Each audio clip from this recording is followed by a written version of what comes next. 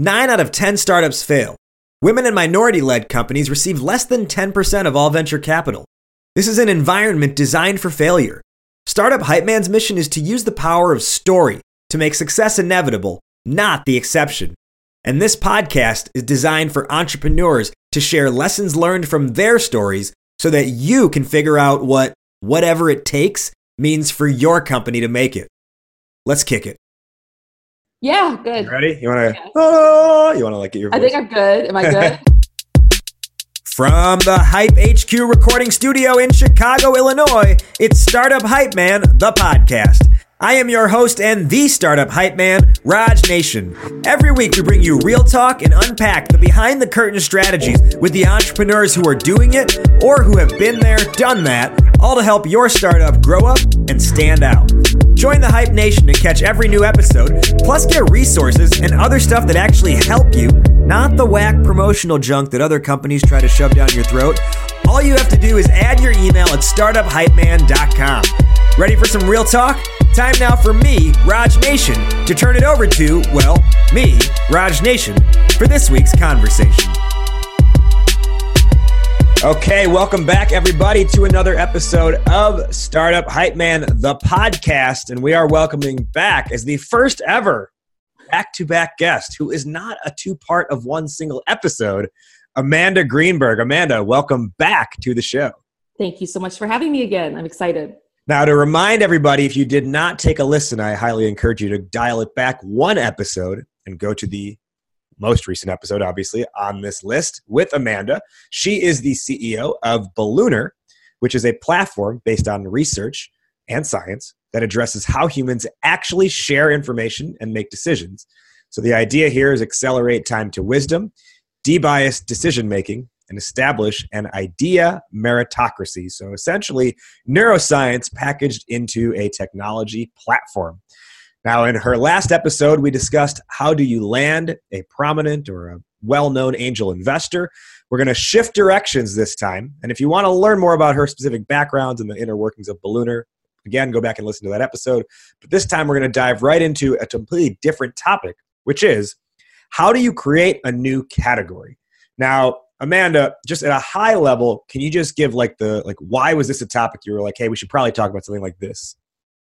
Yeah, I mean, I think it's a really interesting topic. So with Ballooner, we are creating a new category. It's very much category creation. In some ways, it's textbook category creation.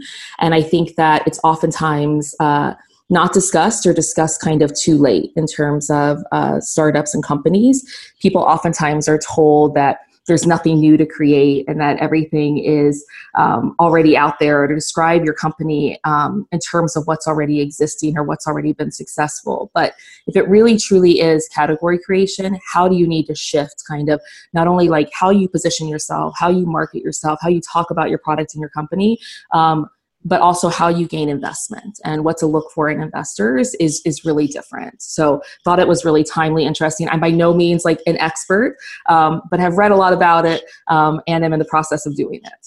Yeah, you've got the experience and you're in the thick of it right now. So this is interesting that you bring up sort of like the why behind it, because you're right. It is very easy for a entrepreneur to say, okay, well, this industry looks attractive. We're going to enter in here. There's already enough established players, so people kind of get it. We can just have marketing that looks like this, or we can add this feature and make it different. That's a dumbed down version, but essentially along those lines. Yeah. So what do you say? What do you look for? What did you look for when you're like, okay, nothing that exists right now in terms of categories makes sense for us. We need to create something new for this. Yeah. So, we didn't really understand. I mean, it's, you're always naive when you start a new company. So we didn't really even know that we were creating a new category, but we started hearing kind of that theme from just really smart investors and people and customers. There's a number of things to actually look for, which is there's no pricing comps. people will kind of price it all over the place. The enterprise wants to play, they want to learn, and they're willing to pay for it. They know that this is like the new space. And there's also market demand. Like, it's not as easy and direct to calculate, total addressable market or how big something can be.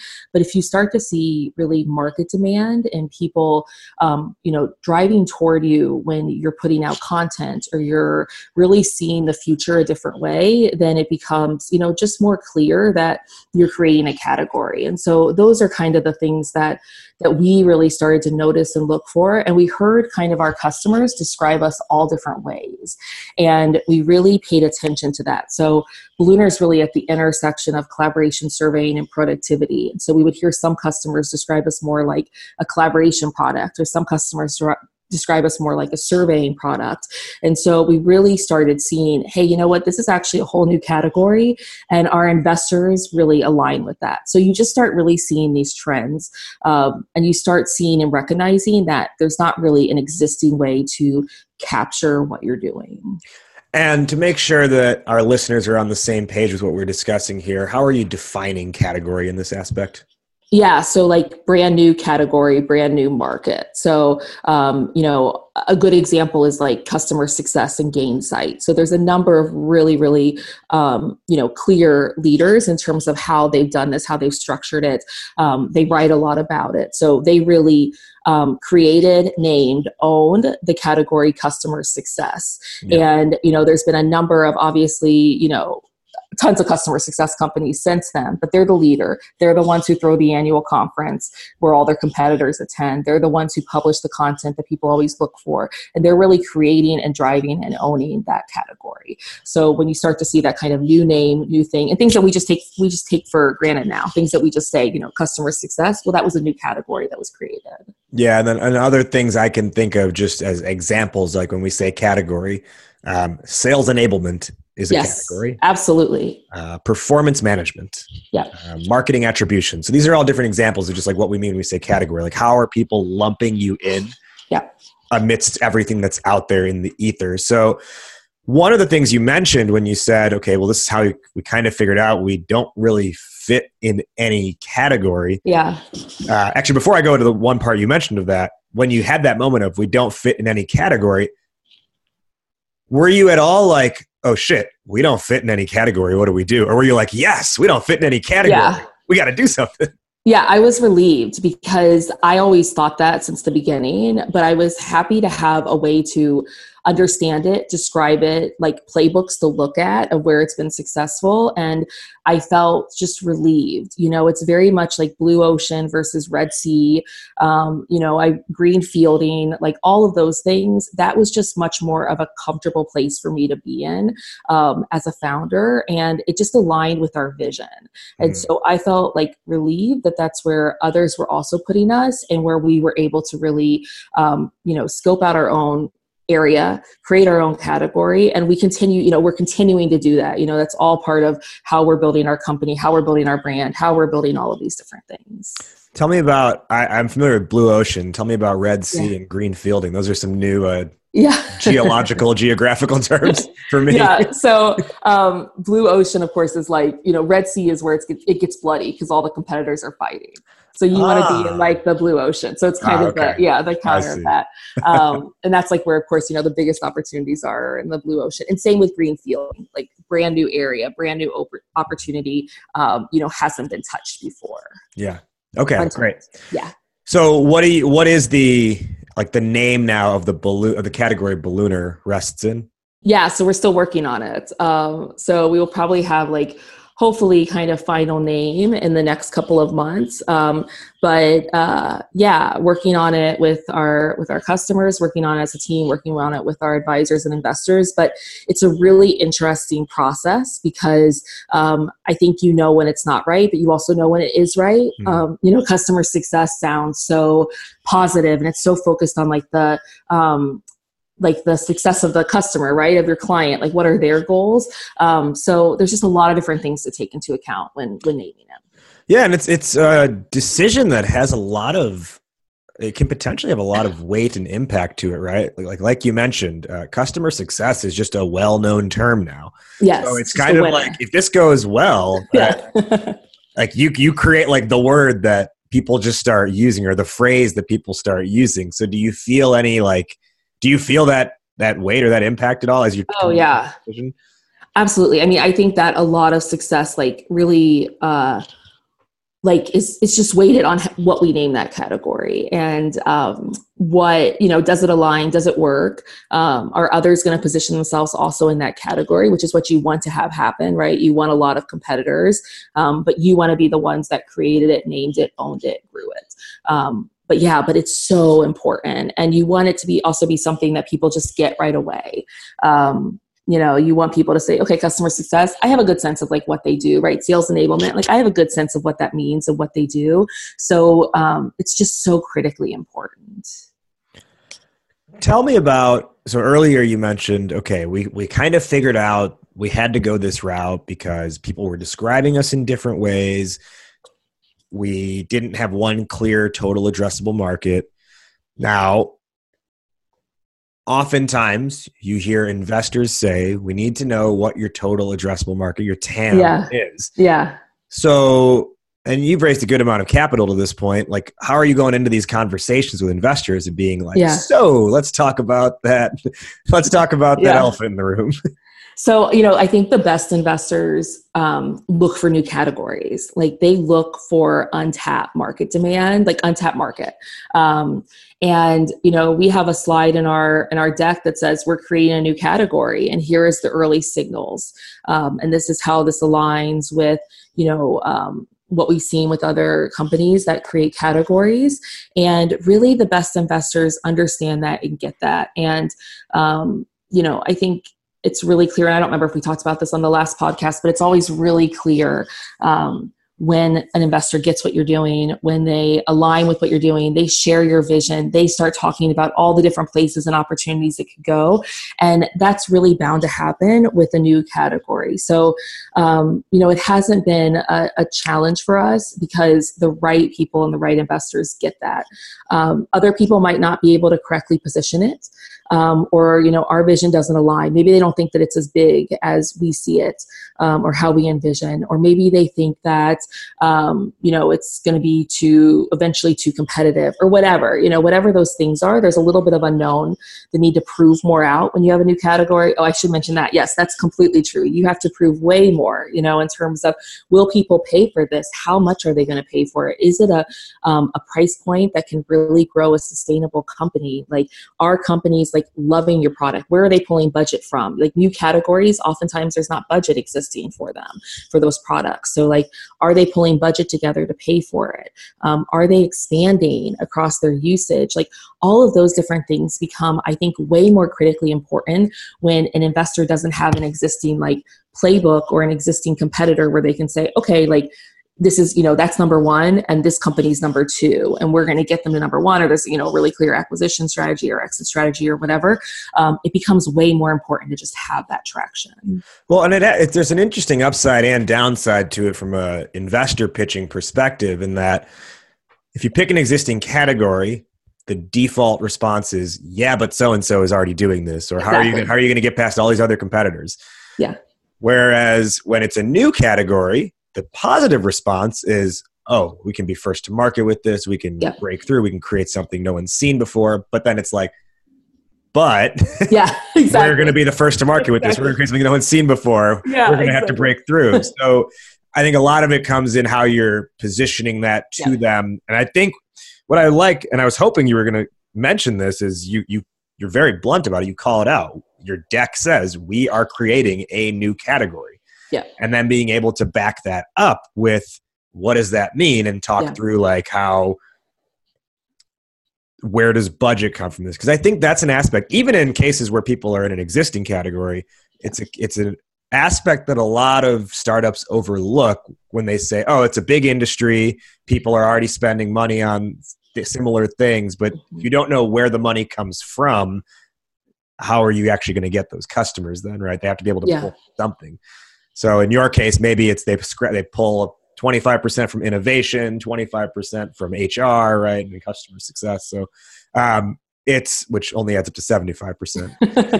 25% they just create for you. But these are all the things that have to go. These are the considerations that I'm glad you mentioned. So thus far, just what I've jotted down is like, so step one in this process is, you can start to consider, if you have a new category, if your customers are describing you in different ways, but not in a confusion sense, in a, here's what I'm getting out of this sense. Yeah.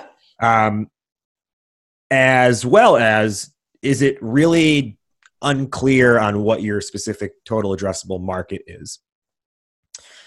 Let's say your answer is yes to that. Now you can look at, okay, hey, we have a new category we're creating here. So I guess the step one at that point is, well, from an investor standpoint, actually call out that you are creating a new category and why it makes sense and back it up. Yeah.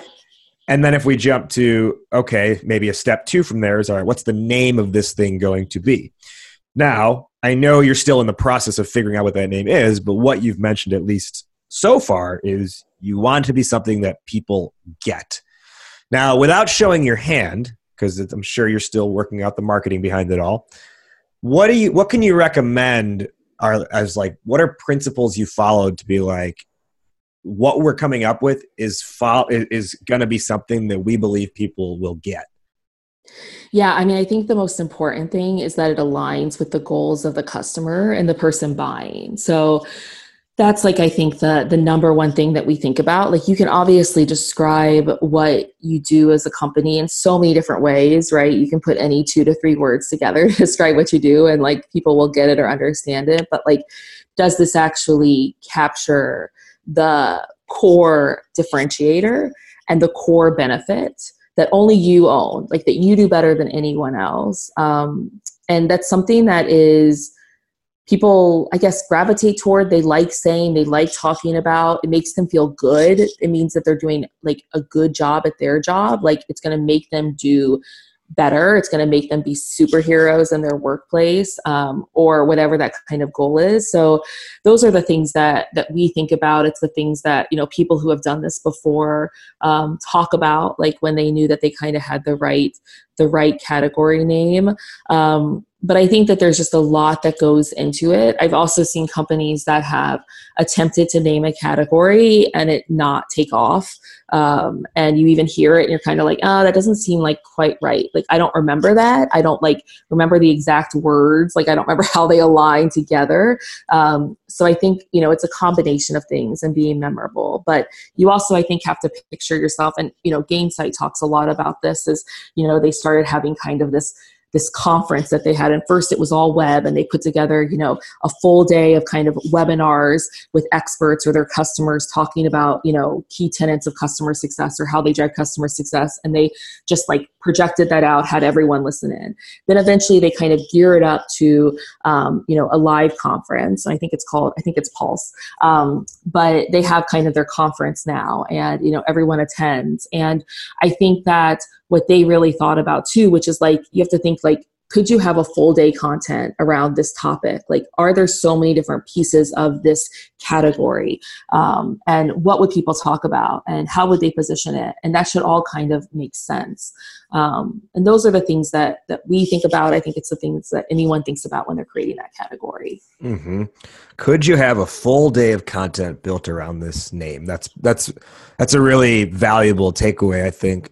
But if we take that and like unpack it a little bit more, because you're saying like, hey, it has to align with the goals of the customer and the people buying. It can't just be any 2 or 3 words. I mean, right. There are 2 or 3 words that can be thrown together. Yeah. Like, makes sense, but does it actually work? So like, if we look at something like that phrase or that industry, customer success, right? That category.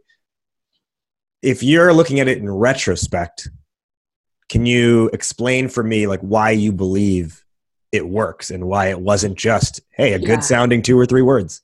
Yeah.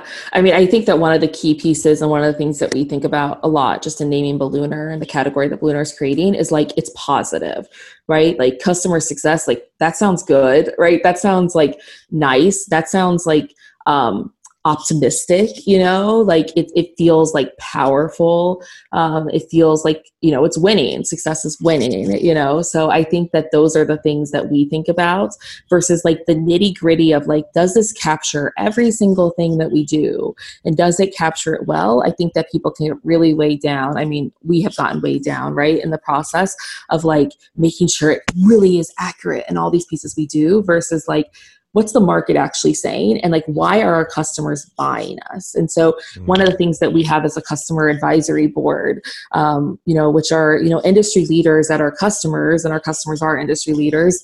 And they tell us, like, here's why we purchased Ballooner. Here's the value it brings to us. And we really look at the words that they use, not the words that we tell them, not the value that we tell them that they're getting or that they're going to get, but how do they describe it? How do they describe it internally? How do our users describe it? Not just even our buyer, but like, how do people who just interact with our product describe it? And what are the benefits to them?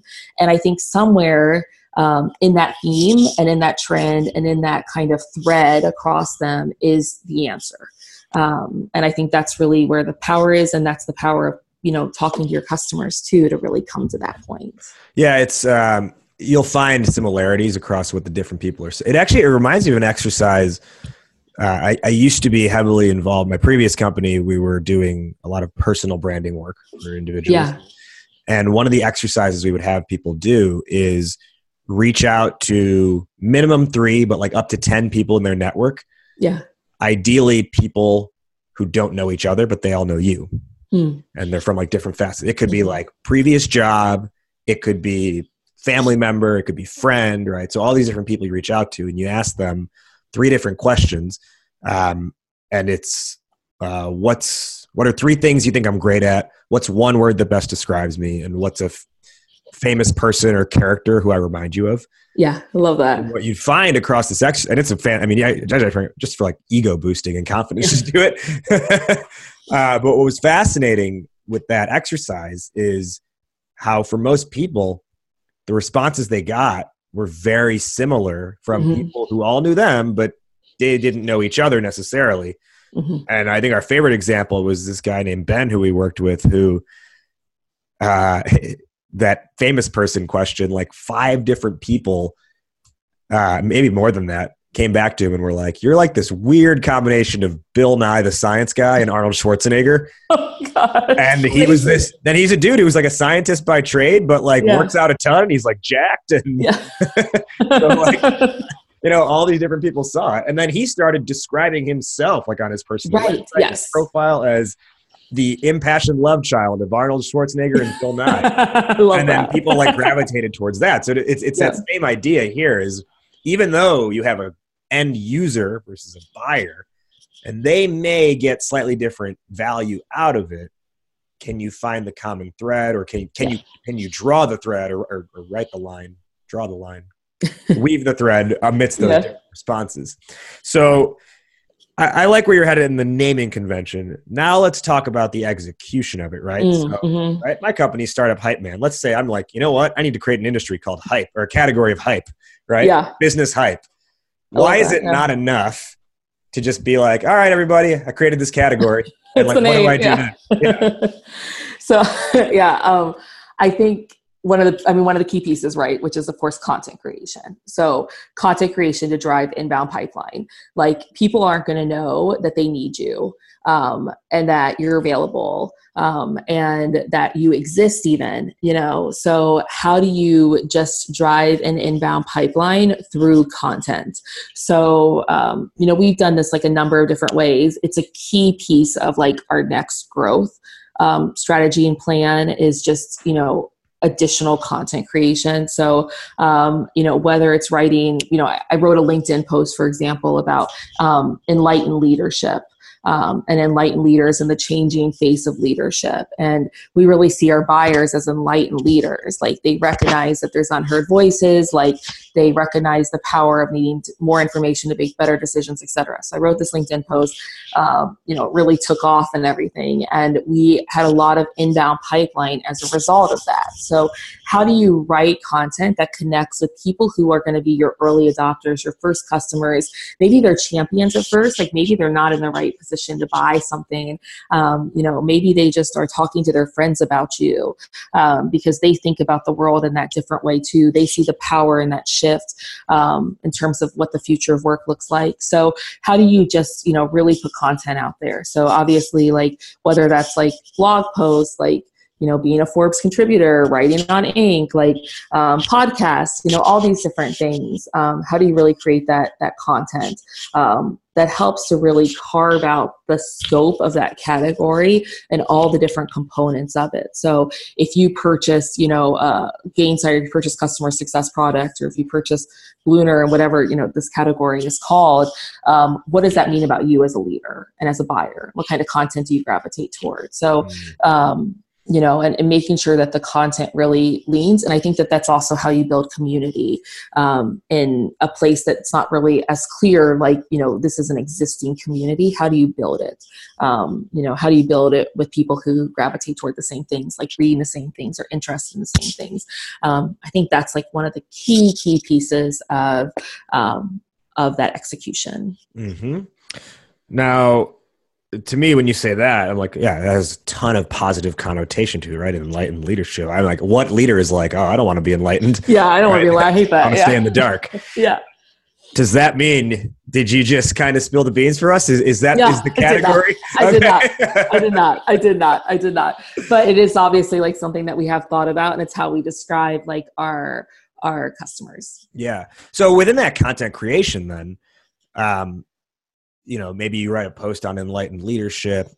Maybe you're putting things out in the direction of this new category that you're creating. Yeah. But from a tactical standpoint, are you throwing in words and phrases like for SEO purposes that the industry is already using?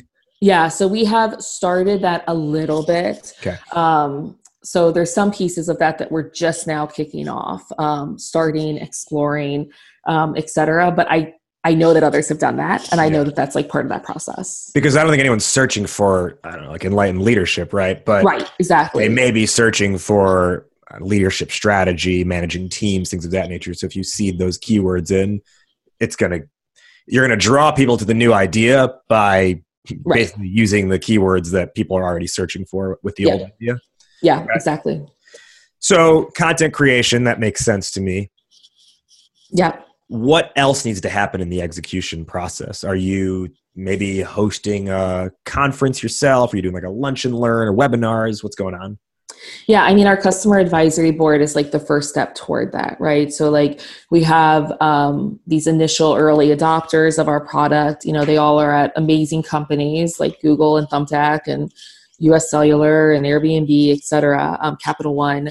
And they're also really spread out across different industries. And so I think that that's like something that's really, really interesting. Like, two of our customer advisory board members are working scouting and operations for professional baseball teams. So like bringing them together, right, with someone who is in product marketing at Google, it's just really interesting, like to talk about that intersection. Mm-hmm. And so we kind of have these, customers spread out across different industries, and bringing them together to share those best practices will then help to drive that kind of initial content. And, I envision us doing first kind of like a conference that's more web-based, right, where people can listen in, really like a whole day of content. And then eventually, of course, our goal and vision is to, have a large annual conference with all of our customers, our thousands and thousands and millions of customers all over the world coming and attending for.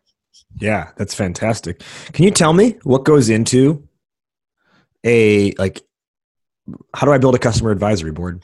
Yeah, awesome. I'm trying to think of like when this even came to us, like that we should build a customer advisory board. Like, I feel like I'm not giving an advisor credit or something. Someone shared this with me, but we kind of researched, what is kind of the best steps for building a customer advisory board? What does that look like?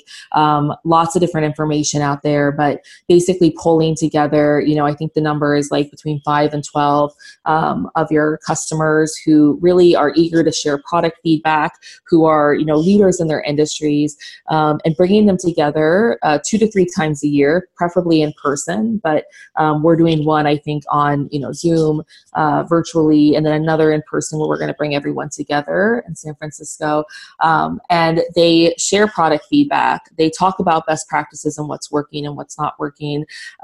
They talk about like kind of how they're, implementing Ballooner in their companies, changes that they're seeing.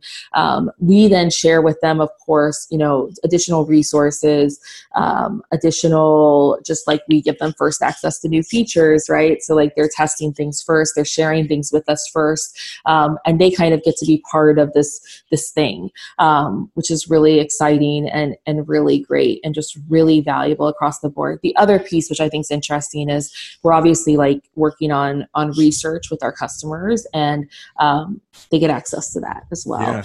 Yeah. But really building that community. Yeah, so they're incented to participate because feedback is really to help you, but their incentive is ultimately it helps them. Exactly. At the same time, they're getting access to some additional material that the average customer is not getting access to. Exactly. Yeah, exactly. So I think this is an interesting point here, and we'll kind of I'll ask one more question after this before we close up. But what you're effectively doing here is empowering your user beyond the transaction or beyond just the specific use and utility of your product, which is something that in previous episodes has come up, specifically with Matt Wilson from Under 30 Experiences last season, where we talked about how do you create community out of your customers. And one of their big takeaways was don't just have their only interaction with you be when they're buying from you or when they're using the product. Yeah. And this is an example of that where they are empowered to do, like what you're doing is empowering them. And even beyond those hard things we just mentioned of they get a better product out of it and they get some additional material. It's pretty cool to be able to tell your friends or your associates in the field, like I've helped shape this industry, this company product, right? I've helped shape this company. Exactly. Yeah. That's something they can then put on their own resumes ultimately. Exactly. I mean, it's hugely beneficial, right? Just across the board. And I also think like, excuse me, it makes like, just like much more, just more community focused and, just information sharing across the board is just better. And people are eager to help out. Like they want to be part of the growth of a company, especially a product and a team that they really believe in. And I think it's kind of something that startups are, and startup founders are a little bit too hesitant about. I mean, this is something an advisor gave me advice about years ago, and it really just helped shape how I think about it, which is like, let people be a part of the journey. Mm-hmm. And I think that that's really, really important. And it's just mutually beneficial across the board. Right. I think it's being willing to be told your idea or your initial idea is wrong or it can be improved. Get all this feedback. Yes. And it's also being willing to go a little bit slower. Yeah. And that's why these people have to be those innovators, the early adopters, because the early majority and late majority, if we look at the diffusion of innovation curve, they will not tolerate something that doesn't already work. Exactly. So it has to be you need those people who are eager, right? Who are eager to help, who can like handle some things with like product not being quite there yet, or being an evolution or being developed, because they know kind of the value they're getting. It's so important. So my last question before we wrap up is, you mentioned the foundation towards the beginning. You mentioned it was built around, hey, are they giving you different types of feedback? Is the addressable market not totally clear? These are indications that a category creation might be in order. What about if you're just like, you know what, there's just a lot of people in this space and we think we can make a bigger splash if we just create a new category? Is that a valid reason? I think the market will tell you if that's a valid reason. I think it becomes like more clear. I think one of the other important notes is that like there's no pricing comps. So like one of them is like, there's just no pricing comps for what you do. Like you could charge like one customer like a little bit, you charge another customer a ton, and they would both probably be like, okay, that makes sense to me. Yeah. That sounds good. And that like enterprise is like willing to pay for it. Like I think that's like, one of those other kind of best practices. But I think that, I think that all of these things too are like indicators of things to look for. But I also think it just comes down to the founder's vision. Like if your vision is really for this other thing to exist and you see it and believe it and think that it's untapped and you have these other kind of check marks, then I think it really warrants a new category. But if you don't have the vision for that, then then it's just not going to be possible, right? I think that, and like another thing that I've heard is just like, founder energy, like around what they're creating, especially for a new category, is like essential. And if you kind of look across like new category creation, like founders like can't like see the world any other way than with like this huge thing being created.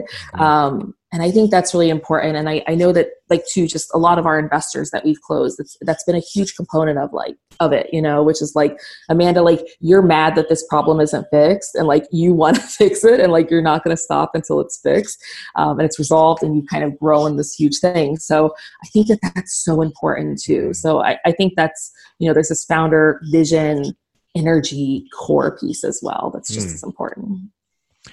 To wrap up, we saved this for this episode from the last time. Oh. Can you let our listeners know where they can learn more about Ballooner? It's not it's not a difficult question. Yeah. Where they can learn more about Ballooner, where they can learn more about you, where they can get in touch. Yeah, absolutely. So you can check out Ballooner at ballooner.com, which is balloon with an R after it.com. You can request access there. So we are growing our wait list and taking early adopters and customers now. You can follow us on Twitter and you can follow me. I'm at AK Greenberg on Twitter. And yeah, feel free to reach out to our founding team as well. We're at founders@ballooner.com.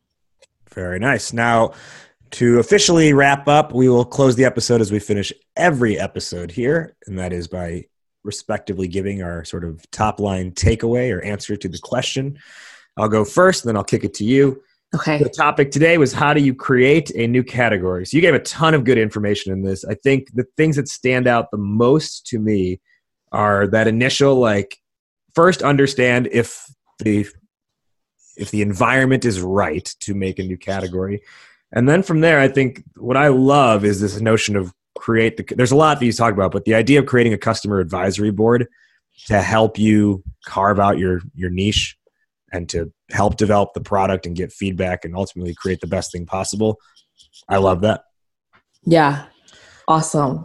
Those are mine. No, I'm just kidding. Well, they are yours. I'm just That's good. But any top line piece of advice you'd like to give here?